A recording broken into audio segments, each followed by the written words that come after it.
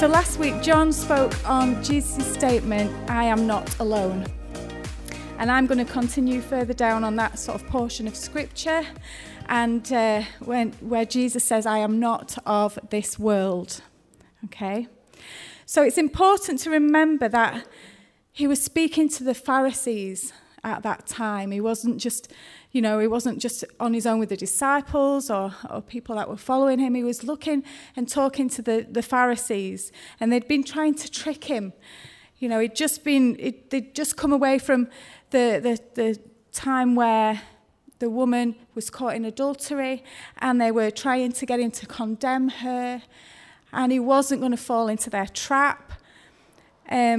And then a bit later on, they carried on questioning him. So he was talking to them, and they were trying to trip him up. So let's just have a quick look at what he said from John 8, verse 21 to 28. Later, Jesus said to them again, I am going away. You will search for me, but will die in your sin. You cannot come where I am going.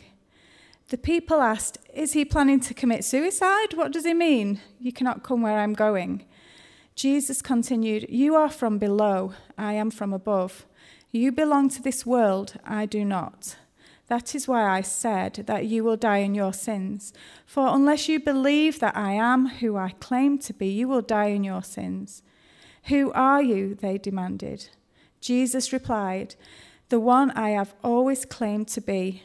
I have much to say to you and much to condemn, but I won't. For I say only what I've heard from the one who sent me, and he is completely truthful. But they still didn't understand that he was talking about his Father. So Jesus said, when you have lifted up the Son of Man on the cross, then you will understand that I am he. I do nothing on my own, but say only what the Father taught me, and the one who sent me is with me. He has not deserted me, for I always do what pleases him. Then many who heard him say these things believed in him. So let's just pray. Thank you, Lord, for this church. Thank you for the message that you've given to me this morning. And I pray that it would glorify and honour you, Lord. Lord, let it be all of you. And I pray that, Father, if anything comes out that's not of you, that it would just fall to the ground. But Lord, I pray that we would have teachable hearts to hear what you're saying to us, Lord, as you speak. In Jesus' name, amen.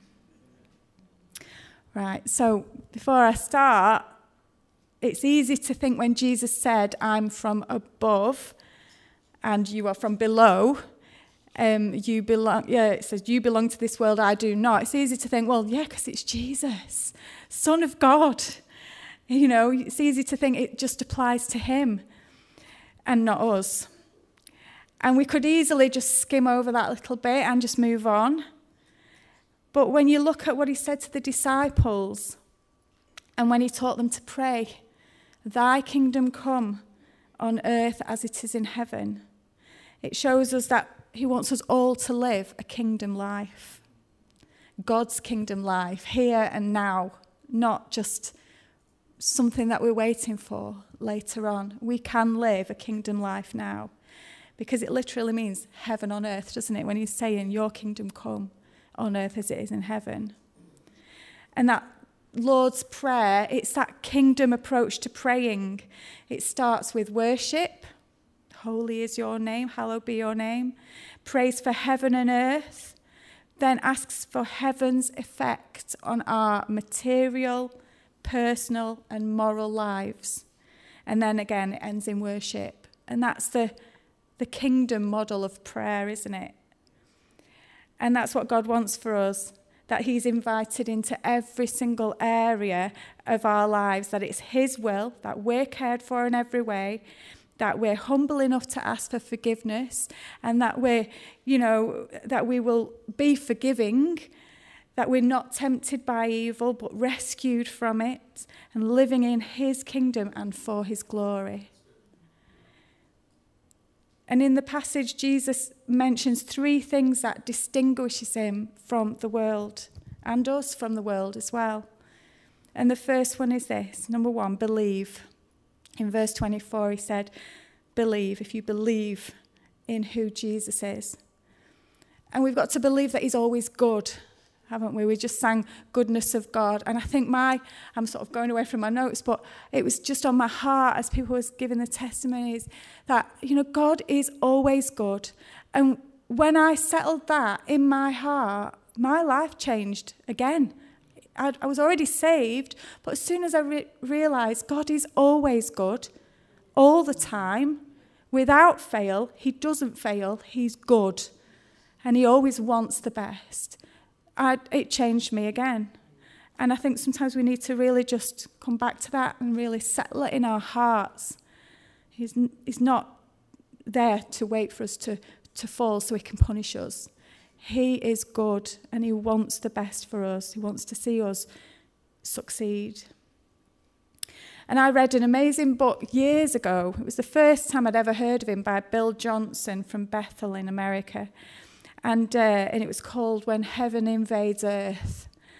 And it was brilliant. It was just lots of testimonies of how miracles were happening. They'd settled God was good. They stood on that kingdom lifestyle, and they saw just miracles happening, like in the car park and things like that. And in it, he challenged us to work on our faith and believe for that heaven on earth lifestyle. Because when you think about it, look at heaven. If we want heaven on earth, there's no sin, there's no sickness. We're not backbiting each other. There's no gossip. We're not little clones or robots of one another. We're not trying to be like each other. We're just worshipping Jesus. And we'll be walking in those unique combination of knowledge and giftings that is placed in each one of us. So we're all unique. And that worship will be a lifestyle. Peace is a lifestyle. We'll be completely safe. Now, that would be wonderful to have here and now. It'd be amazing.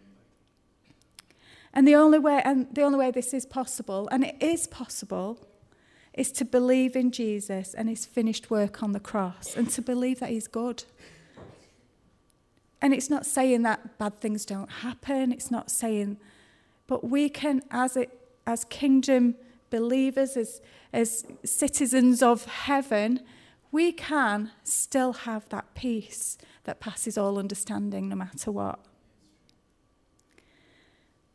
And we can have faith for his very best for us. We can believe for miracles. We're now living in supernatural faith. It's not just an empty hope. It's supernatural faith.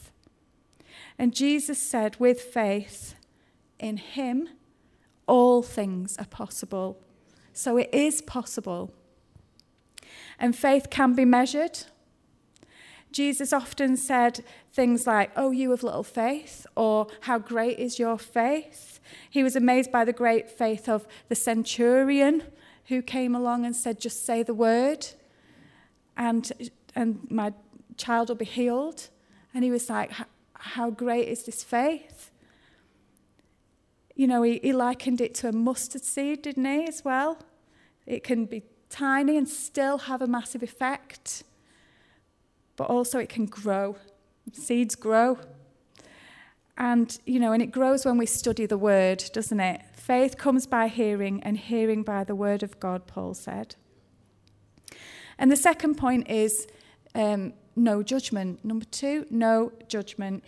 He said, I have much to say and much to condemn, but not now. He didn't want to do it yet. It's not the right time.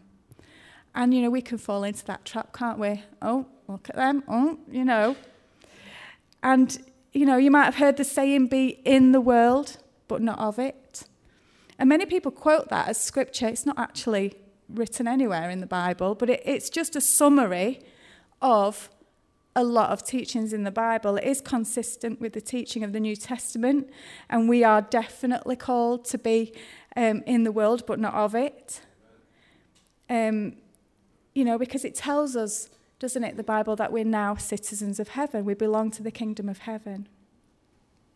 So we're not meant to carry on as we were before. when we were not alive. You know, we're not meant to get involved in silly little squabbles. Jesus said he had lots to say, but he wasn't going to do it, not then. He would not be drawn in, and he wouldn't be tempted into having a judgmental attitude. People want to know what we as Christians think about everything, don't they? And a lot of the time it's because they're wanting to see if we're going to fall into condemning somebody. You know, it's quite easy to do that, isn't it? And but often they might want us to just check whether we actually do love them. You know, it might be that they are looking for us to condemn, but, you know, when they find out that, no, we love, it's love that is, you know, above it all, above judgment. And, some Christians do the kingdom of God absolutely no favours whatsoever when they go around hating other people really loudly. And I'm not saying like be a pushover or anything like that, or you have to accept everything. You know, you don't have to accept things you're not okay with, but it's not our place to go judging them. Let's remember there are hurting people who need healing and need the Lord. We're not looking at their lifestyles. Jesus didn't care about ours when he went to the cross. He just cared about saving us and loving us and bringing us into the kingdom. Judging is God's job, not ours. So, and more recently, you know, we looked at, you know, be in the world but not of it. Sort of a counter-argument to that has come up. And it's sort of along the lines of, don't be so heavenly minded that you know earthly good. And at first glance, I was like, oh yeah, of course, we've got to, you know, be like, you know, normal. And it sounds a bit, you know, balanced and things like that. And I remember, yes, of course, I was thinking, yeah, when I first heard it. But is it consistent with what Jesus says? Because in Matthew 5, he tells us to seek first the kingdom of God and his righteousness. So is it consistent with the New Testament? I don't think so. Colossians 3 verse 2 says this: set your minds on things that are above, not on things that are on earth. So it's clear that, you know, they might have been well-meaning when they came up with this phrase about the heavenly minded, no earthly good thing, but it's in direct opposition from Scripture. It's quite misleading, and I think it's probably exhausting, because then we're going to go around trying to be relevant to everybody, and then who are we? You know what I mean? So we don't need to be exhausted and striving to be relevant, because when you are walking in your calling, you are relevant, because God made you that way. When we're walking in who God purposed us to be, without any striving, we can still be relevant. So I do understand the sentiment, you know, behind it, because we do need to empathise with people. I'm not saying let's not empathise or whatever. We're called to weep with those who weep, mourn with those who mourn, rejoice with those who rejoice. And we definitely do need to do that. And going around just saying, I'll pray for you, instead of doing something, can also be a little bit counterproductive, can't it? It's not helpful. That is not what that phrase meant. Can you imagine? I'm hungry. Okay, yeah, I'll pray for you. My car's broken down. Yeah, I'll pray for you. I'm on the motorway. I'll get the worship team to pray for you. I'll get the prayer team on it. Do you know what I mean? It's not the right. We can go and help, can't we? It's just laziness sometimes dressed as spirituality. Right, I'll pray about it. You know, so James caught that one nicely when he wrote, faith without works is dead. And Paul in Hebrews 10:23-24 said, let us hold fast the confession of our hope without wavering, for he who promised is faithful, and let us consider how to stir one another up to love and good works. So don't misunderstand me. There are times when only prayer, we can only pray. All we can do is pray, especially in the cases of, sickness and things like that. And it's an incredible support, isn't it, to pray for people. I'm not saying don't pray. I know firsthand how I think we've all probably been there where people have prayed for us and we've needed it. It's actually amazing. It's an incredible support to someone who's struggling to know that there's faithful people praying for them. But we can do both, can't we? Prayer's powerful, but help is also powerful as well.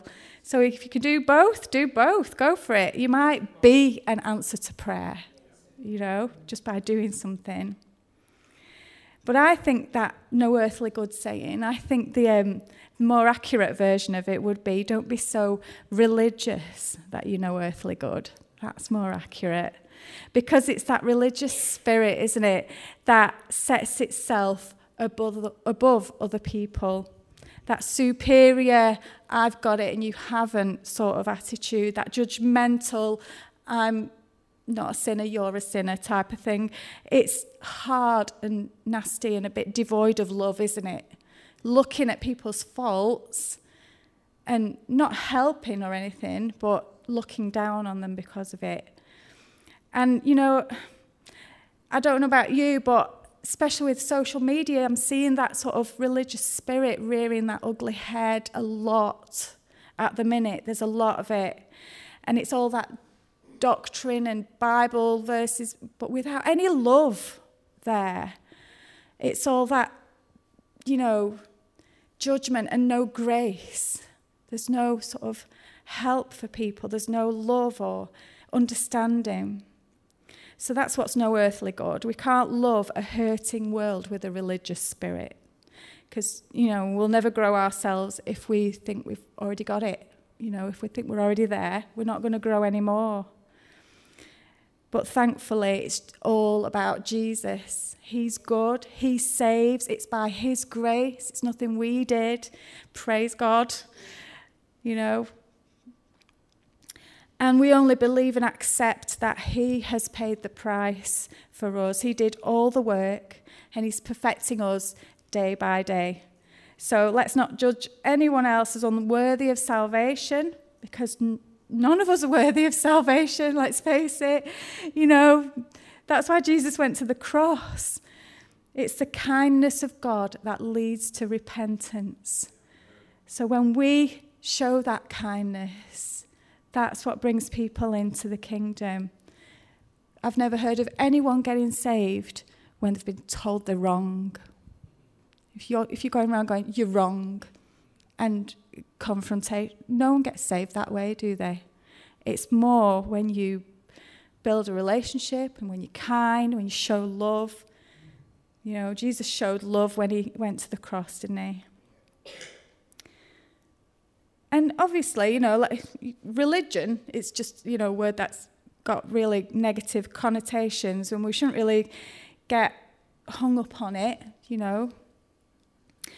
It's a word that's been abused, really, isn't it? It's been sort of defiled, I would say.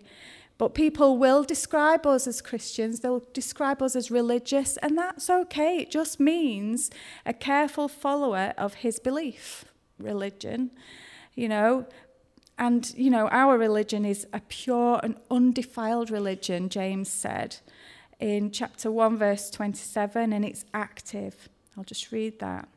Religion that is pure and undefiled before God the Father is this: to visit orphans and widows in their affliction and to keep oneself unstained from the world.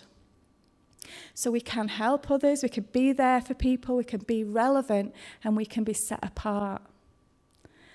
It doesn't mean that we're hidden away, it just means that we're set apart. And why should we be set apart? What does it mean to be set apart? The Bible tells us that we're set apart for love and good works. It doesn't say judgment, does it? Love and good works. We love and serve, and that's what we're consistently asked to do. And the phrase set apart and sanctify are interchangeable in the Bible. It means being saved. made holy and set apart for a holy purpose. If something or someone is set apart, they are distinguishable from others. So that's my third point. Listen for and always do what pleases the Father. Keep in step, be set apart. So we're called to be separate, not weird or secretive or segregated. That's not what the Bible teaches. But there are many verses which tells us to come out and be separate, distinguishable with the world, walking with him instead. Jesus called his disciples out from their daily lives to live and walk with him. They were separated from those they'd previously hung out with. They made a whole new group of friends. Those people that they worked with, they were separated from those. And they all came together and they learned his ways, his heart for the lost. They learned how to carry on after he'd gone. He sent them out to pray for people, to heal people. And, he taught them how to rely on the Holy Spirit after he'd gone as well.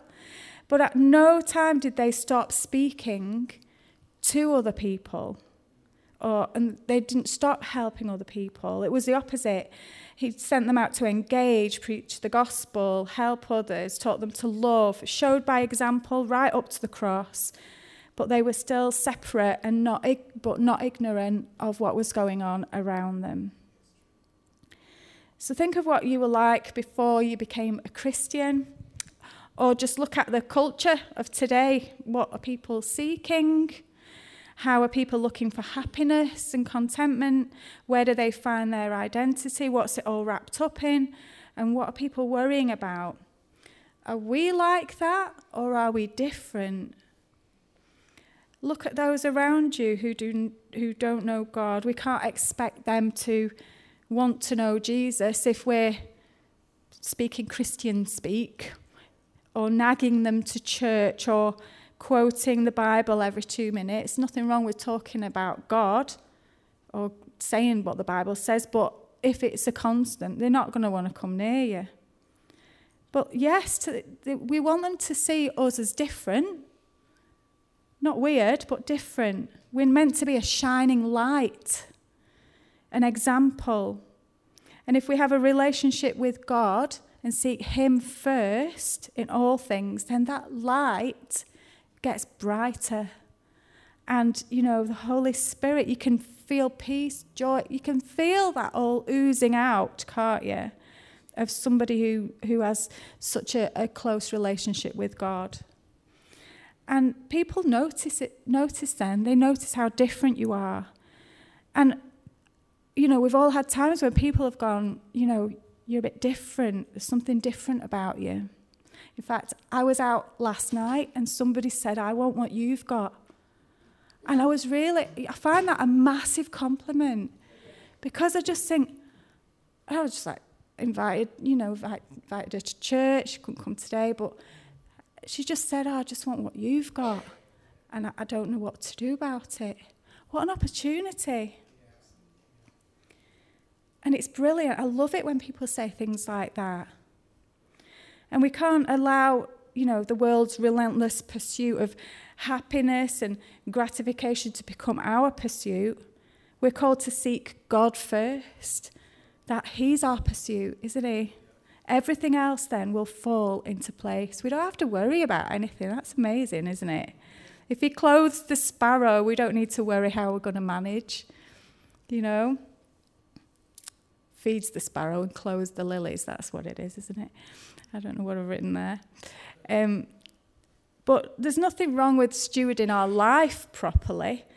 But let's not sort of kid ourselves into thinking, God's going to use a lottery to feed and clothe our kids. It's not going to work, because God has got you. He's got you in the palm of his hand. He loves you, collects your tears, sings over you when you're asleep.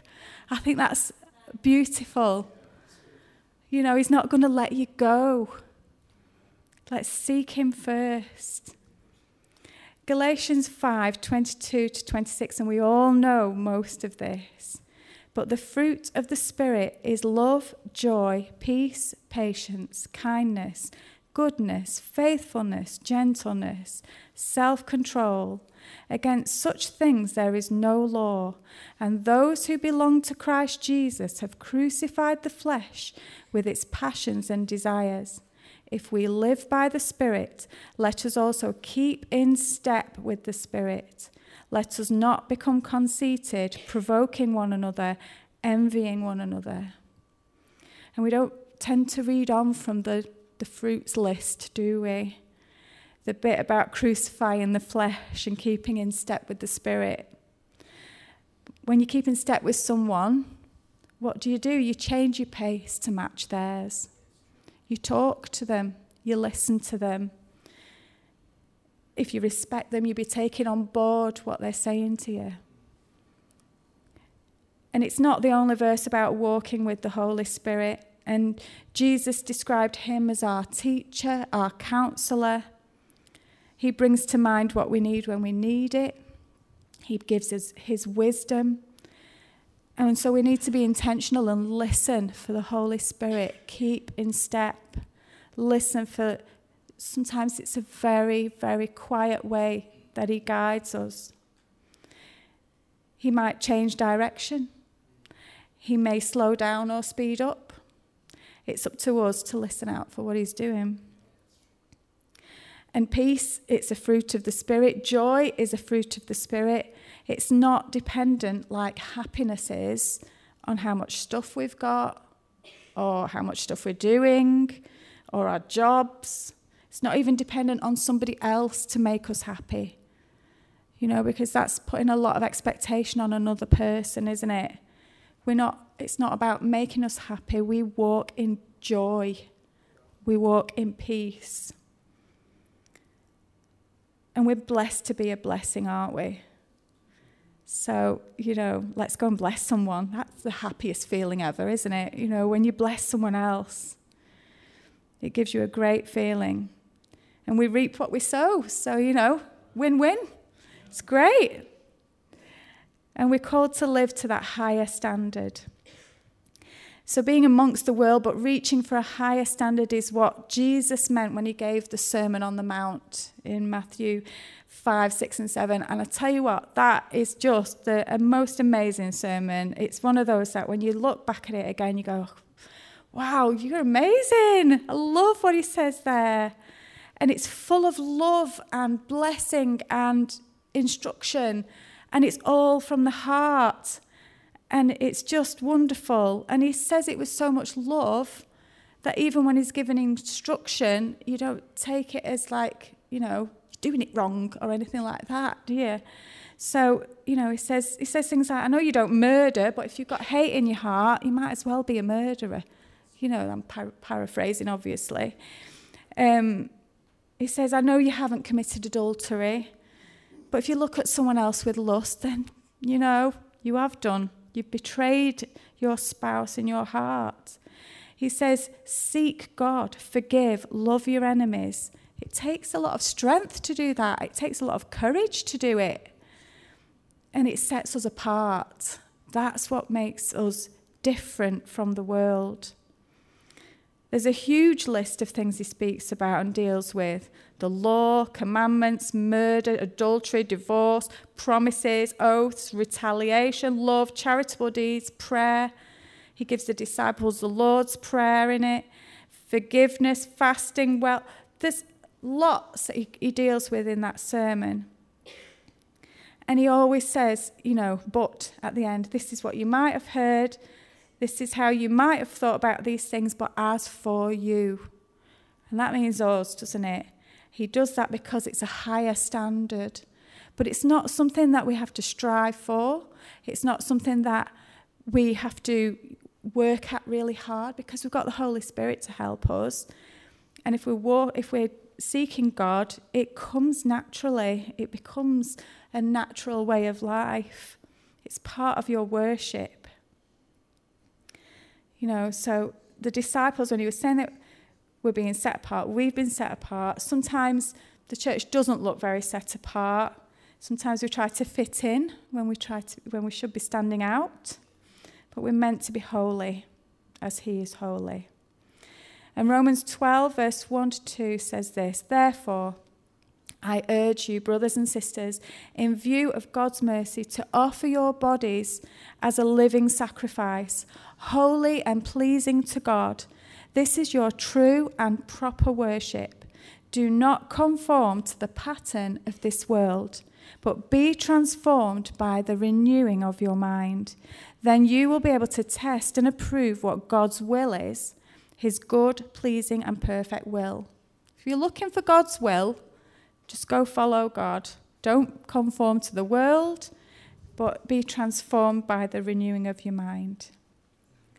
And 1 Peter 1, 15 and 16 says this, "But as he who called you is holy, you also be holy in all your conduct, since it is written, 'You shall be holy, for I am holy.'"